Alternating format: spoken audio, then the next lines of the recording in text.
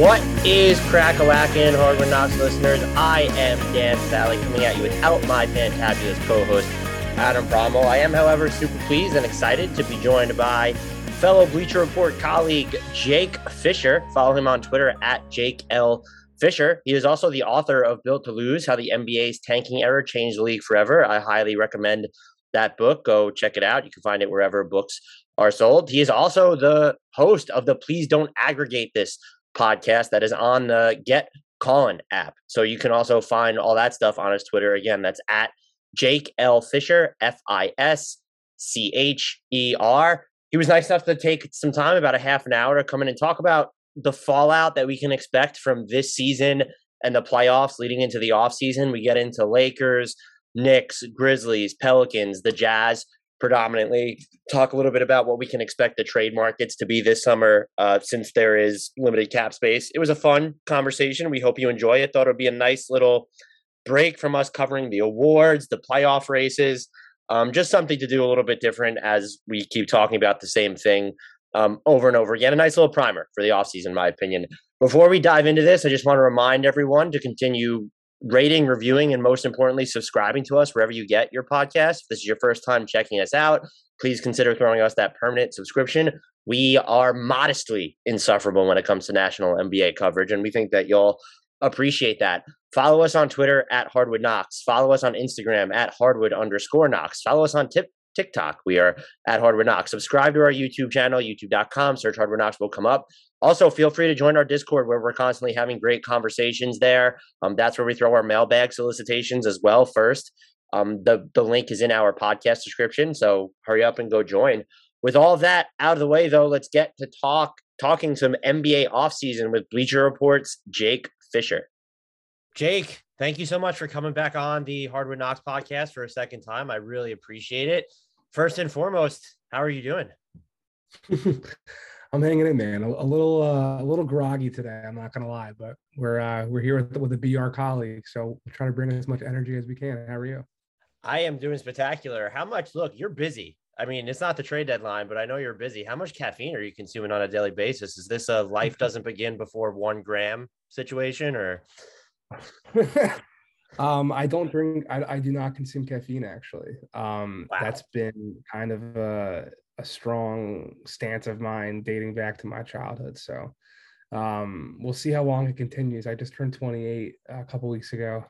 So I'm still early in the adult world, but I think I'm going to be a staunch commitment guy to no caffeine. Yeah. I mean, holy shit, that's impressive. I turned 30 a couple years ago, and I don't drink coffee, but if you tapped my blood, there would just be caffeine in it. That's just how I function. So kudos to you.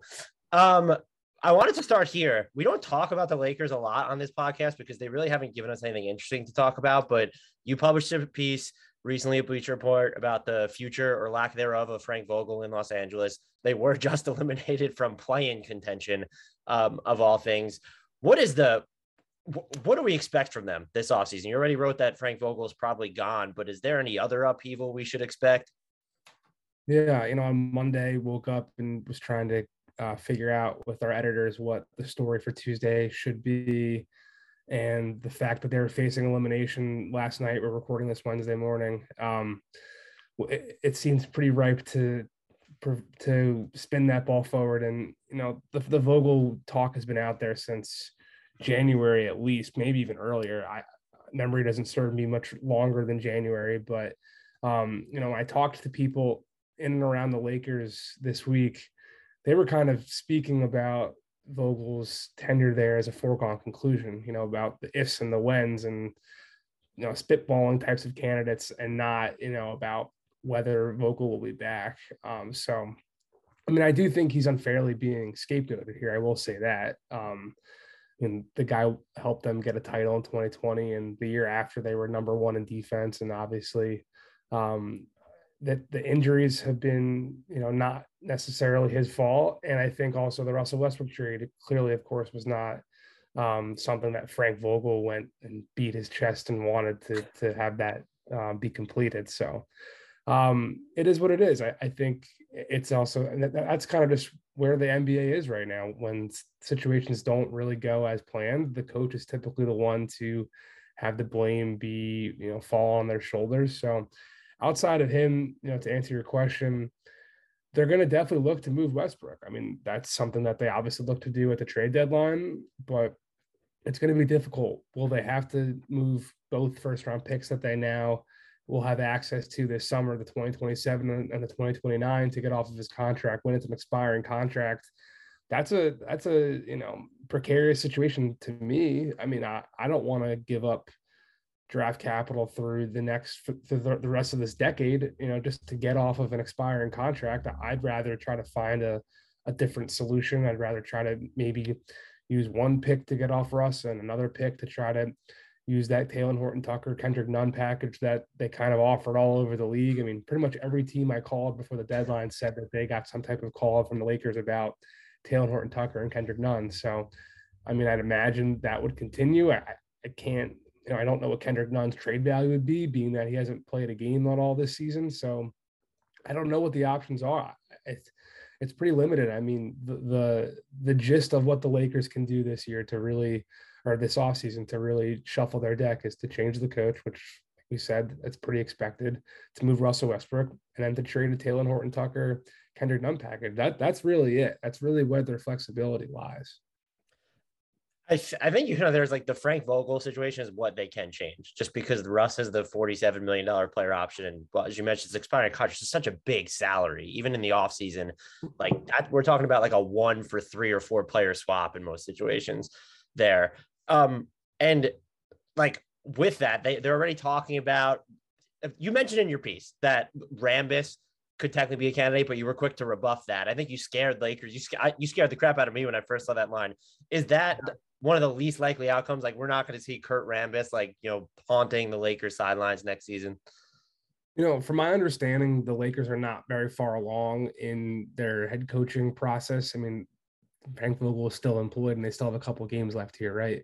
But even, the Kings, from what I've been told, they haven't really started making legitimate outreaches yet, even though they're very expected to move on from Alvin Gentry as well. So the names that are being whispered out there, even the ones that I've written publicly and the ones that I did not include in that story, I mean, they're not technically like quote unquote candidates, right? That's why we put in potential candidates and probable candidates, and that type of language, being that those are names that maybe the Lakers would want, maybe those names would want the Lakers, and the fact and fiction will kind of separate themselves once that opening really is available, and once the season comes to a conclusion and they actually start reaching out to candidates. The Rambis thing, I mean, by all accounts, he's one of the 4 most powerful people in that franchise, and if he wanted to coach, I think he'd be the coach. Like, if it's that, if it's that streamlined, like if Kurt Rambis wanted to be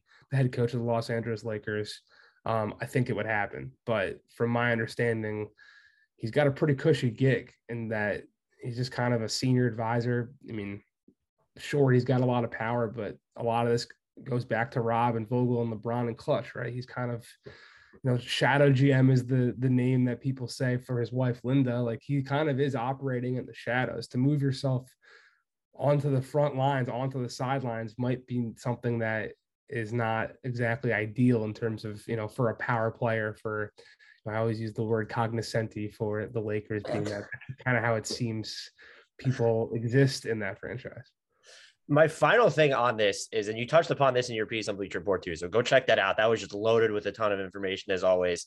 We should not expect the more nuclear scenario that I think a lot of talking heads or, made for clicks or engagement segments have centered around, would they trade LeBron or AD? Like, the most nuclear scenario, I feel like, is what you outlined, if they're actually willing to give up draft equity to get off Russ's deal. And that seems like the biggest roster move that they would make.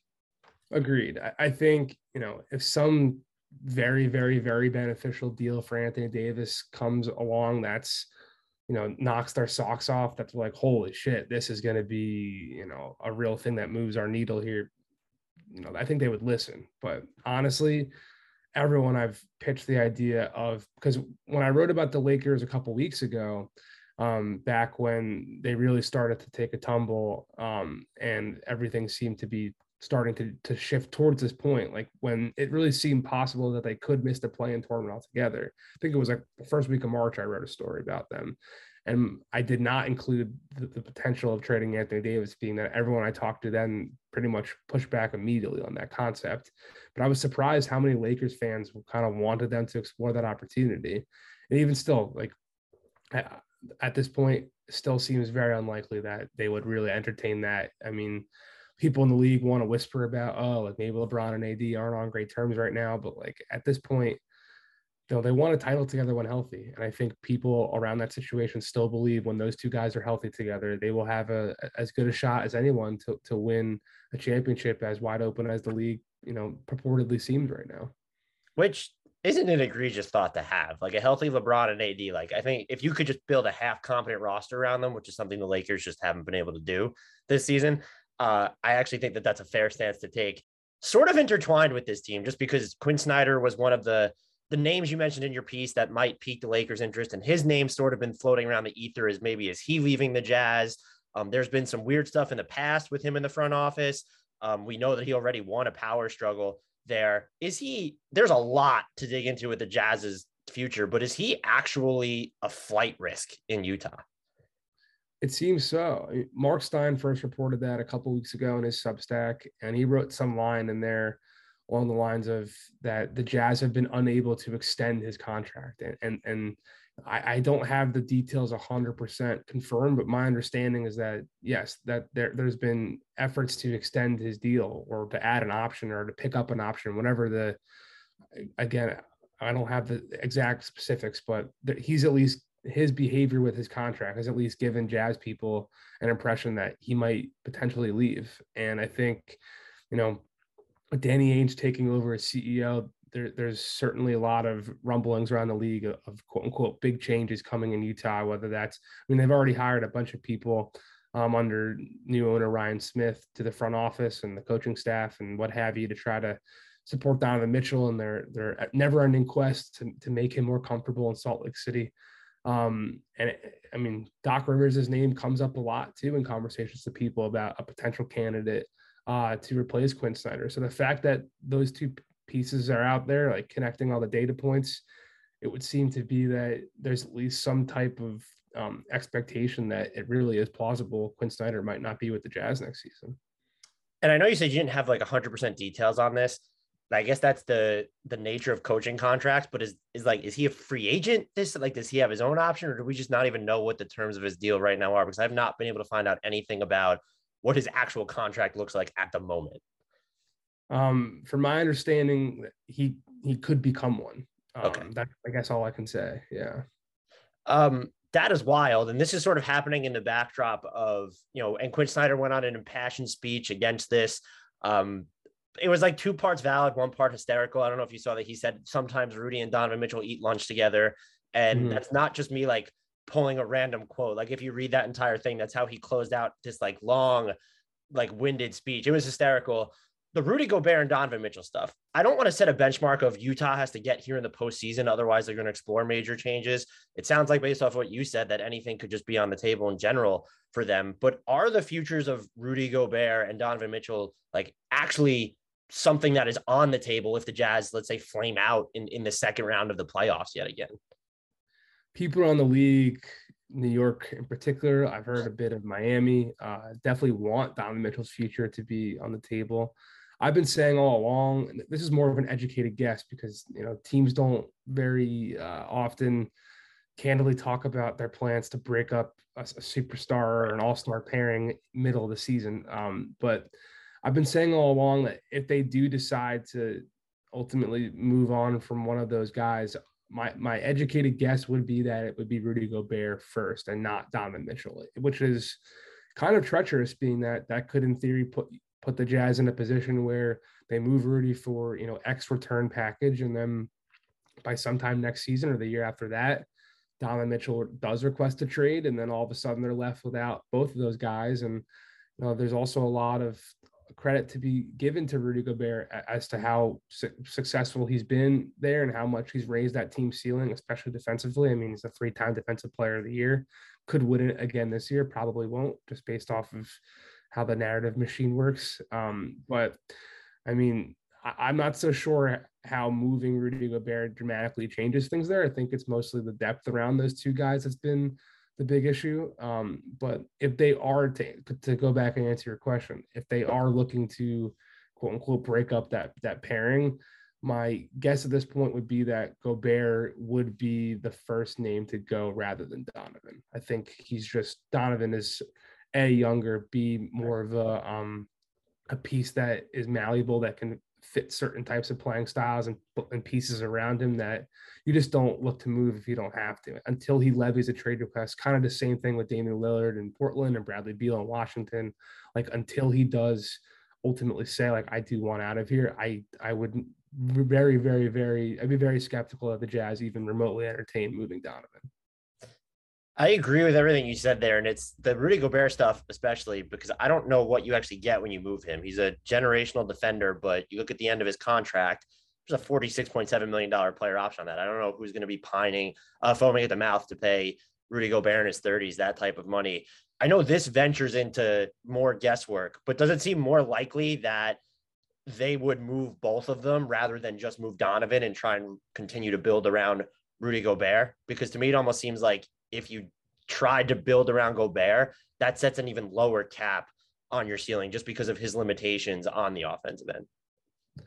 I don't know if I agree with that. I think, if you have him as a baseline defensively, and he can be a pretty good pick and roll partner as a lob threat, which we don't really see him used too much as. I think there's a way to build a team, not around Rudy Gobert as like your focal point, but to build a team around him, being that he's a $46 million contract on your books and he is what he is. Like, what you're getting from Rudy Gobert pretty much every night.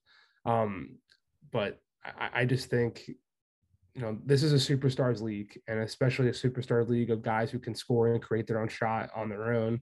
And when you have a guy like that in Donovan, he is the piece that just across the board, anyone you talk to in the NBA would say, like, you keep this guy as long as possible until he says, I don't want to be here anymore. So I don't think they would move both those guys this summer, unless Danny just wants to come in off the top rope and say, screw it, let's build this thing over from scratch. And starting a rebuild is the easiest way to give a front office longevity, right? So maybe that's what they ultimately try to do from that perspective. But at this point, I don't think that's very likely. I think we'll see Donovan Mitchell in a Utah Jazz uniform on opening day in 2022, 2023. Yeah, to be fair, players like him on like their second contracts, that they just don't get moved. That just rarely ever happens in this league. Jumping to another Western Conference team, and I know you touched upon this in your latest podcast episode, and I don't really like giving it credence, but I know it's like a topic. Zion Williamson's future in New Orleans. The debate over it, has it actually been overblown? I don't think it's been overblown, being that there's been so much tension down there. And Okay. The fact that his father is going on local radio kind of, saying that Zion wants to play, and he's posting that Instagram dunk, and the Pelicans clearly don't want him to play. There's enough there where, to bring us back to Utah, I always come back to this example when talking about superstars or all-stars and their franchise, longevity. When the Jazz went out and said that Gordon Hayward could just go find an offer sheet back in, I think it was 2014, and he signed that deal with Charlotte. Like, I think Gordon Hayward remembered that when he became, the top free agent on the market in 2018 and left for Boston. So like the way it's just like any relationship, if someone, says something to you, that can stick in your craw for a while. So if someone's actions, reveal something that maybe isn't what you want them to be, that can stick with you. So it hasn't been, ceremonious and all simpatico down there from the jump, right back to Zion's rookie year, where he came back from that injury and there were those burst limits that he didn't like. And, I think when David Griffin went out and publicly criticized the referees for the injury that ended Zion's season in 2020, which was like a finger injury. Like, I was told there were some eye rolls from people around Zion about like Griffin trying to kind of win favor with him and do stuff like through the media to, go to bat for him that wasn't necessarily taken as intended. So I don't know if that necessarily means that this is trending towards, Zion gets traded this summer, blah, blah, blah. But to say that it's overblown, like the fact that that relationship hasn't been kumbaya is something that could ultimately rear its ugly head at a certain point. Would you expect, given Zion's injury history and then how important a healthy Zion actually is to the Pelicans franchise, that he would sign and they would offer an extension this summer, and that this becomes, if it ever blows up, the situation of the player just wants to get his long-term money and then maybe he'll try and orchestrate a trade later? Until something otherwise happens, I expect him to sign a contract very similar to what Joel Embiid did in Philadelphia, a very injury incentive laden type deal where it is a full max, but there's a lot of benchmarks he has to hit to actually get that number.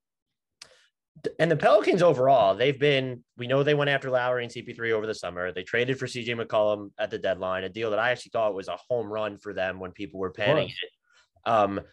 Do you think they'll still be aggressive as we go into the offseason, or are they sort of looking at this as a situation of let's add a healthy Zion and allow this core to marinate and see what we actually have here? At this point, they're probably going to get a top 10 pick thanks to the Lakers pick. Right. Falling down the standings. I mean, for a while, everyone in the league was talking about how the Grizzlies are going to have 3 first-round picks this year, and they can't take 3 first-rounders on this roster. They're going to make a big move. Now, one of those picks is a Pelicans pick, and it's top 10. And based off of where they stand, like, I can't imagine adding, especially where this draft is kind of being considered. There's supposed to be a lot of good players from, 5 to 14, but I don't think there's anyone that's going to come in that the Pelicans right now are going to look at and that this guy can be a massive piece for our core. Maybe I'm wrong, but at this point, I'd expect them to try to look at that pick to go trade and upgrade and make a move to push this team's ceiling closer to the legitimate playoff picture rather than the plan. Yeah, I think they're going to continue to try to win. I mean, it's been 3 years since that front office has taken over, and they're on their 3rd coach now. They seem to have gotten it right with Willie Green. The CJ trade, to your point, was pretty much a home run. Adding in Larry Nance as like another, huge bonus. Like, they've got pieces here where they seem to think, add Zion Williamson and one more piece. Could they be right in the mix with the Minnesotas and the Denvers of the world, of that middle tier of the pack right now? Like, I think that's very possible. The other thing I come back to is just how hard Willie Green has them defending in transition. Like, even with CJ and Brandon Ingram on the court, this team feels the West is going to be wild next year if Kawhi's back and Denver's at full strength, but the Pelicans feel closer, I think, than nationally they get credit for to being something special if Zion is healthy, of course. Yeah, I think the whole league is just trending to a point where, like, I don't think we're ever going to see a situation where the Cavs and the Warriors met in 4 straight finals ever again. I think there's just so much talent in the NBA right now. Coaching is better than it's ever been. Skill development's better than it's ever been. The way that scoring has opened up with pace and officiating and the amount of 3-point shots that are being taken and the quality of the shooters that we see from top to bottom. I think the West and the East are both going to be bloodbaths for, many, many years to come. I really do. Another team that was eliminated from playoff contention a while ago, you had reported on that the Knicks are planning on keeping Tom Thibodeau beyond this season. Is that still what you expect? And do you see there being any like measurable fallout from the disappointment that was this season? I think when you specifically look at, do we expect to hear Julius Randle's name thrown about the trade market all off season? Yeah, I reported that a little while ago, and then someone said it on a show last night, and then it was taken as news. So no, I'm just making an unnecessary shot.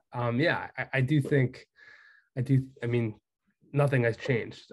I think he's got the ultimate support of Leon Rose there, and I mean, he won Coach of the Year and took them to the first round, home court advantage in the postseason just a year ago. As much as there's, I think, credence to Knicks fans wanting to have it change there, he's going to be the coach there at least for next season. the changes will come. I don't know if it's going to be Randall, but I mean, they pretty much put everyone on the table at the deadline, from my understanding. I mean, even Emmanuel Quickly was, I think, being discussed in certain scenarios. So there's going to be a lot of efforts to have a roster overhaul. Will Randall be one of them? I mean, Good luck moving that contract is all I have to this is say going at to be this one of point. the more difficult contracts behind Russell Westbrook and Rudy Gobert. So maybe it's in a package for one of those guys. But I mean, every time I've talked to Knicks people about a Russ deal, they've kind of laughed me off the phone. So I don't know if that's going to change. And I don't really see a clear trade partner for anyone, wanting Julius Randle right now. So we'll see. We'll see what they can do. But I would expect most of their trade opportunities to be more on the periphery. The Alec Burkses, the Nerlens Noels, they're going to have Mitchell Robinson's contract to address. I think it'll be more of that stuff than a big Randall trade. But who knows? It certainly could be on the table from everything I've heard. And if they're going to keep Tibbs, then the sort of implication there is that this team is not actually looking at the conventional rebuild that I think some fans have been pining for, where it's going to be all about the youngsters. If you have Tibbs there, my assumption would be that you're going to still try and be aggressive to make moves that make you a win now candidate next season. I think in the Knicks front office's pie in the sky, best case scenario offseason, they're trading for Zion and Donovan Mitchell. Like that's their goal, right? Like they want to get stars back there in the Garden and the playoff picture and blah blah blah. Like they really did think they had KD and Kyrie Irving coming, Like I think that's still the type of long-term aspirations that they do have. Short-term, long-term. I think that's overall what their goal is, to get at least one star first, who will hopefully try to attract another. So no, I think any type of concept of moving towards a rebuild, I don't expect that to happen at all. And it's been since roughly the dawn of time that the Knicks have extended one of their own first round picks. Does RJ Barrett have a chance to break that trend? Or is this a situation where he might actually, he's really good, but there's still a lot of questions about his game. If he's coming in asking for the max, I don't think that's a no-brainer decision from an organizational perspective. So it feels like there's actually a pretty good chance he won't sign an extension this offseason. Well, if he doesn't sign one this offseason, that doesn't mean he won't next year. Right? But I'm optimistic they'll find a deal. I mean, obviously he's going to want as much as he can get, but I don't think there's any really credence to him having a max, right? So is there a number they can find that makes both sides happy? I think so. From early conversations I've had about that, I think there's at least optimism that a deal will get done. He has played really well of late. He had a really strong second half of the season. I think he's turned his way into a Tibbs player. I mean, I think he's played well over 35 minutes a game, or well over 30. Most nights he's played in the 40s, right? So I think he's someone who's going to be at least around in the near term. However, he is probably the best player they have to put on the table for a package to go get a superstar type player that theoretically would become available. So that could also be, the biggest monkey wrench of all in this scenario. I know you only have a couple of minutes. I'll wrap up with a couple quick questions here. Is there a team that we should be watching that's maybe not being talked about enough as we head into the offseason, whether it's a playoff team with a ton at stake that isn't the Jazz, or just a team that you expect to be ultra aggressive or make some serious waves once we get into the NBA offseason? The Grizzlies will do something, to my point earlier. I mean, there's not much room for them to take 2 first-round picks onto their books right now. I mean, how valuable the picks they have are, that's to be debated elsewhere. But because I think that off the top of my head, they have the Jazz's pick and their own pick. So that'll be somewhere between like 18 and they'll have 2 picks from somewhere between 18 and 30, which aren't, the most valuable commodities, but they can go get you something. So plus they've got some other young pieces that they could maybe throw in as sweeteners. I don't know what that they can get back, but people around the league are definitely keeping an eye on them to make a move. And I mean, Miami as well. Like the Heat did a little thing with the Thunder at the deadline, right, to free up a future first-round pick. I was talking to a Cap guy earlier this week who said they could trade it up to 4 first-round picks, Tyler Hero and Duncan Robinson, and go get anybody, right? So, I mean, is that Bradley Beal? Is that Donovan Mitchell? They're going to try to get somebody. That's people on the league are definitely bracing for the Heat to go make another big splash, and or at least an attempt to go make another big splash. Yeah, that deal with the Thunder when it happened, I was like, oh, they're clearly going to do something before the actual buzzer at the deadline. And when they didn't, it just felt like they were setting themselves up to do something seismic over the offseason, which would be extremely typical for the Heat, I guess, at this point. It would be. Yeah. I mean, they went out and got Jimmy Butler. They went out and got Kyle Lowry. All with never having cap space. They just like that when they had no cap space, got Jimmy Butler. I'm like, all right, this isn't the NFL level. The salary cap is a myth, but when it comes to the Heat, you just have to trust that they could probably pretty much do anything. Much, yeah. And looking at this offseason, what I do find so fascinating is the cap climate is just like there are maybe a half a dozen teams that might have like semi-serious cap space, and even fewer than that will actually have ready access to max space. Do you think that will increase the sign and trade or general trade markets in general, or should we just maybe expect sort of a quiet, uneventful offseason? At this point where the NBA stands, I am no longer ever expecting a quiet transaction window. So I do think there will be a lot of sign and trades. I think the draft will have plenty of trade opportunities. It's going to be, I think the summer will be hectic. I do. I just tend to agree with you because I feel like every year it's, especially around the trade deadline, not much is going to happen at the trade deadline, and then all hell just breaks loose. Yeah. I mean, last year we were saying it was the summer of sign and trade. It's the summer of sign and trade. And now I think just every summer is going to be the summer of sign and trade, being that the league is just so centered around stacking multiple superstars who make these gargantuan salaries and just limits a lot of flexibility on the books. Jake, thank you so much for taking the time to speak with me. You're able just to tell our listeners where they can find you and all the great work that you do. Thank you, man. Thank you for having me. The book is still out there, Built to Lose, How the NBA's Tanking Era Changed the League Forever. Please buy that so I can make my advance back. And the podcast is coming out twice a week on the Callin app. Please don't aggregate this. And we're writing a Bleacher Report once a week. So thank you again, man, for having me and for giving the platform as always. And I echo the sentiments on the book. It's one of the, I can't see it, it's one of the 3 books I have on my basketball little thing right there. It was a great book. Your information at Bleacher Report, your articles, you're one of the best newsbreakers in the game right now. So thank you once again for having the time, and I hope you allow me to ask you to come back on in the future. Sure. Thanks, Dan.